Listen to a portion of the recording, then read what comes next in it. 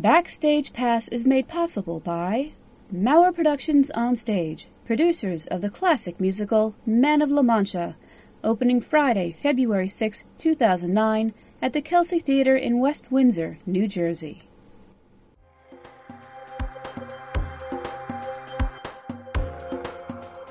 Hello, and welcome to Backstage Pass, Central New Jersey's community theater podcast. I'm John Mauer, and I'll be moderating this session, where we will be discussing The Rocky Horror Show, being produced by ChangFerrara Productions at the Kelsey Theatre in West Windsor, New Jersey. The show is a wild takeoff on the Frankenstein story. Rocky Horror combines R-rated science fiction, campy antics, trashy fantasy, and ridiculous comedy with a rousing rock and roll score. When Brad and Janet, an innocent, newly engaged couple, are forced to seek assistance at a remote castle, they are unprepared for the crowd of freaky characters assembled there. Led by the flamboyant, mad scientist Frankenfooter, soon Brad and Janet find themselves seduced by Frankenfooter's unrestrained lifestyle. The Rocky Horror Show was written by Richard O'Brien and was first produced in London in 1973. It has had numerous revivals in London and America over the years, but the version that is best known is the movie version that was produced in 1975 and helped bring actor Tim Curry to the public eye. With me here to talk about the show is director Frank Ferrara, musical director Nicolas Chang, and set designer Judi Parrish. Thank you all for coming. Thanks for having us. Okay, Frank. Yes. Now, Rocky Horror is a worldwide, almost cult phenomenon. You start singing one of the songs like Over at the Frankenstein Place, and you're bound to have a group of people joining in. But most of the public know the movie, not the stage version of the musical. For those who haven't had that experience, what should they expect? Well, it's pretty different. First of all, I mean, obviously the movie has sort of a 70s aesthetic to it. The music is a little bit 70s. The design is a lot 70s. They've got the big afro hair and the that's the aesthetic. This is not like that. The orchestrations are contemporary. The music is contemporary. The design is more contemporary, I think. Yes. So there's that. Apart from that, there's no difference in the plot. There's one song in the show that isn't in the movie, or rather that was cut from the movie, a song for Brad called Once in a While. But the basic outline of it is the movie outline. The plot is the same. The songs are the same. 95% of the dialogue is exactly the same. The performances will be different. The way that it's set up is a little bit different, but people who know the movie will not be seeing something totally unfamiliar to them, for sure. Now, even though the movie wasn't designed to be interactive, it has become interactive over the years of constant playing in midnight shows. People shouting out lines, bringing props and such. Was that part of the original musical? Near as I can tell, no. It was a stage play before it was a movie, of course, and I get the impression that when it was first made, nobody really expected it to go in quite the direction it did. But then they sort of ran into a problem with the play, and then especially with the movie, in that, and I say this as someone who loves the Rocky Horror Show. It doesn't make one bit of sense. If you really pay close attention to what they're saying, it doesn't make any sense. And I think that the movie, initially people are going to see it, I think, and saying, what? Really? This is what you're putting on screen? And so then they started yelling back, and it went from a very bizarre, nonsensical experience to an experience that everybody was laughing and having a good time, and the rest is history. Now, I remember from the 70s working in a movie theater, and we had midnight shows of Rocky Horror, and you would literally have, when it was all done, if the screen wasn't torn down, several feet of toilet paper and toast all over the floor. Yep. Now, how are you taking that part and bringing it into the stage show? People are encouraged to participate, first of all. I mean, the show isn't the show without people yelling back. This is the show that we're advertising for adults only. So if anybody's listening and thinking about bringing your 8-year-old, you really, really, really shouldn't. It's a very grown-up show, and even more grown-up are the things that people will say back. You know, we're not putting any restrictions on what you say. We will be selling bags of things to throw at us and one another. Now, these are marked as safe items to throw. Yes. We're kind of discouraging people from bringing, I don't know, real food, livestock, weapons. Weapons, yes. Those things Super are bad soakers. to throw. Kelsey would prefer that people don't bring anything in at all that wasn't here initially. So we're selling bags of things that you're permitted to throw, and it's all the sort of, if you know Rocky Horror, it's all the things that you throw in Rocky Horror. There's toilet paper and cards and water guns and bubbles and bells and all the good stuff. And those will be available at the door, and then people come in and throw them at us. Okay, we're talking interactivity. The thing is that in the movie, when people yell back at the screen, they don't expect to have the screen yell back at them. That's right. Though in a live theater environment, that's different. So that means that there's some improvisation that has to be put on. Yes, to an extent. I think that one of the problems that people get into when they stage this show is trying too hard to do that. Trying too hard to be funny, improv, engage with the audience, and suddenly the show is 4 hours long. And the actors are just abandoning the plot. What little plot there is, as I said before, doesn't make any sense.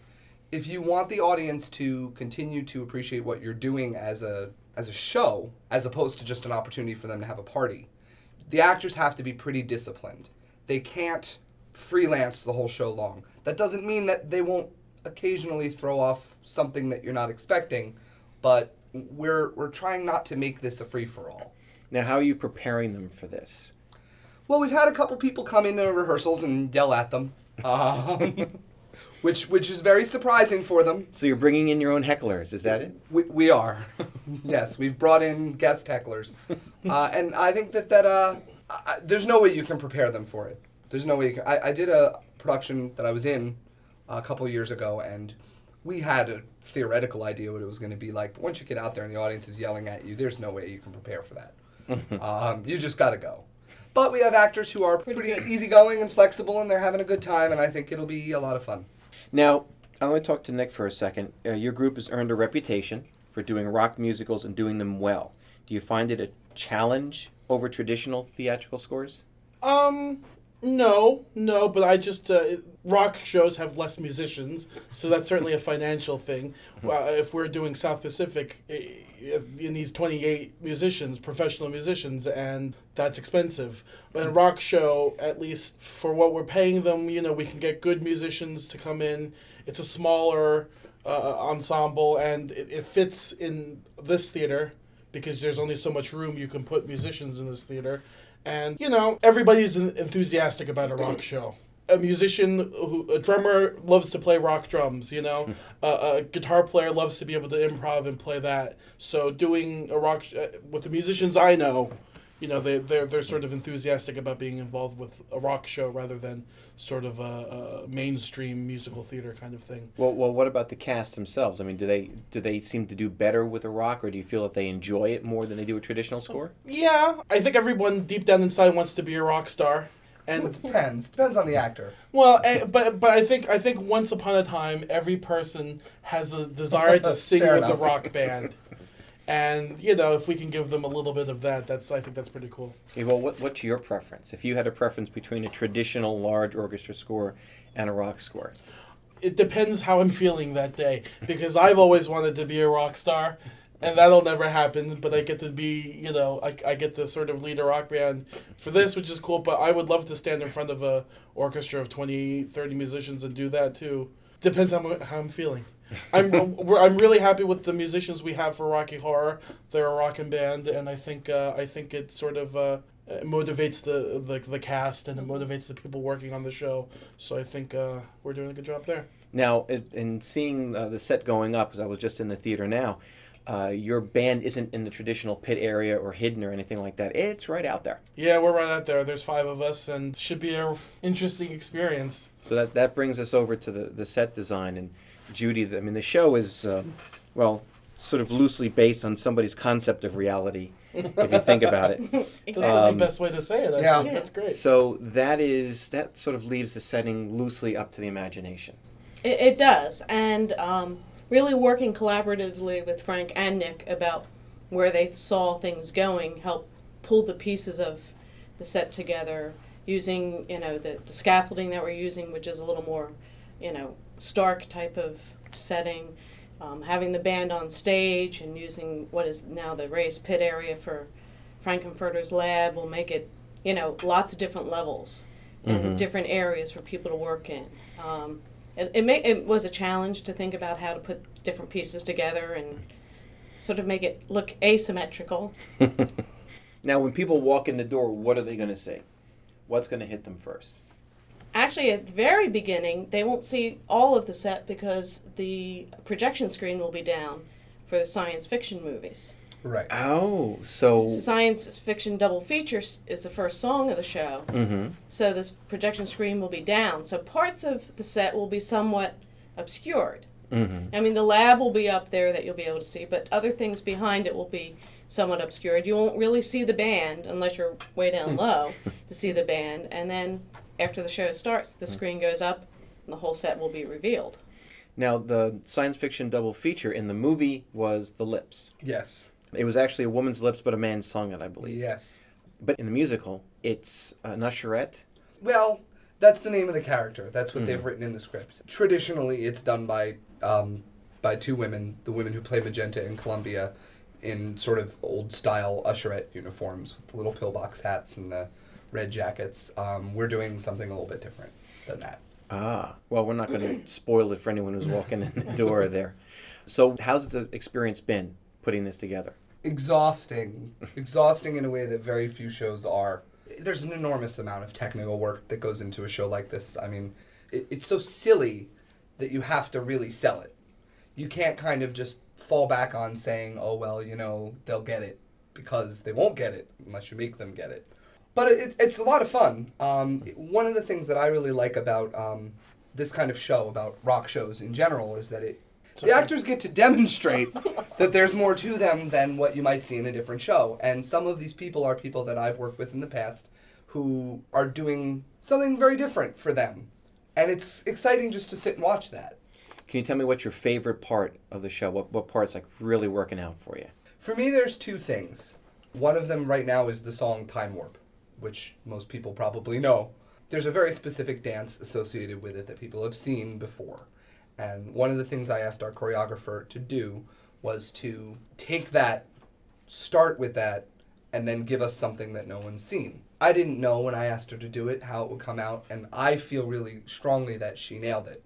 That she found a way to take the dance that everyone has seen before, but then make it something that is uniquely hers. So that's for me, that number is pretty big. And then the other part is pretty much anything that the actress playing Columbia does from the beginning of the show to the end of the show. She's a riot. I have to say, Time Warp, for the same thing Frank says, you know, we told her to start with something familiar and break out, and we even added a dance break in it, and you know, it's become this huge production number. And I think we have a killer ensemble. Mm-hmm. You know, really our ensemble, they're working their butts off, and it really shows. And you even though it's sort of a thankless part in the back, they're really selling. Well, it's sort of interesting because, you know, you can do this sort of show in two different ways. You can cast 30 people, or you can cast, we have 14. So the ensemble that Nick is talking about is 5 people. And so instead of being 5 people among 30 blending into the back, each one of them contributes as much as any of the principals easily. And so that's sort of it's fun to see. They're working real hard, and they're fabulous. Now, the show is known for having played midnight shows around the country, and you're keeping with that tradition here, right? Yes, we have 2 midnight shows, one the first Friday and one the second Saturday. Now, is there anything special about those midnight shows that people should know about? Other than the director falling asleep? I don't know. I haven't been up that late in a while. No, a different kind of crowd comes to the midnight show. Yes.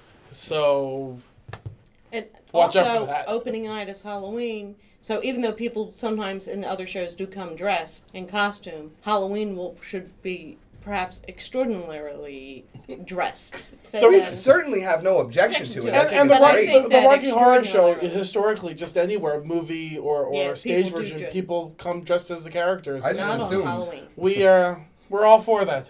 Go for it. If you want to come dressed. Yeah, some people come dressed Great. as the various characters, whether it's Halloween or not. Yeah.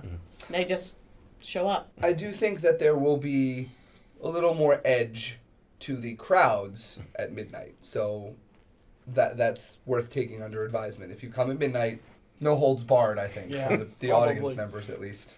But no, come if you're enthusiastic, come to the show. Come dressed, come prepared to have a good time. Those prop bags that we've spoken about will be $10, and they'll sell it in the lobby and before the show, in the house. And there will be activities happening before the show starts. There's sort of games and things happening. The 5 Phantoms in the ensemble will be wandering around. Interacting, yes, that's great. And they're going to be staging games of various sorts and little competitions, and no one is required to participate, but... And again, it's best not to bring your children. We really can't emphasize that enough. Okay, so what do you guys have coming up later in the season? Well, in the spring, we'll be doing High School Musical, which I'm very excited about. Me too. And very different from Rocky Horror Show. Very different. So, look out for auditions on the Kelsey website. We'll be announcing all that stuff. And over the summer of 2009, we will be doing the musical The Wedding Singer, which is based on the Adam Sandler movie, and which is also very different from the Rocky Horror Show. So. I'm just going to give a plug to the Pennington Players. By all means. In the spring, we're doing The Wiz, which Kairos, who is also in the show, is directing. And when does it actually go up? March 6th. March 6th. Well, performances of Rocky Horror will be at the Kelsey Theatre on the West Windsor campus of Mercer County Community College and will begin on October 31st at 8 p.m. And there will be a special midnight performances on that Friday and the following Saturday, with the final performance running on November 8th. Tickets are $16 with discounts for seniors and students. Go to www.kelsey@mcc.org or call 609-570-3333 for further information and reservations. I want to thank Frank Ferrara, Nicolas, Chang, and Judi Parrish for taking time to speak with us today. Thank you, John. Thanks, John. Go Wildcats. For Backstage Pass, I'm John Maurer. Thanks for listening.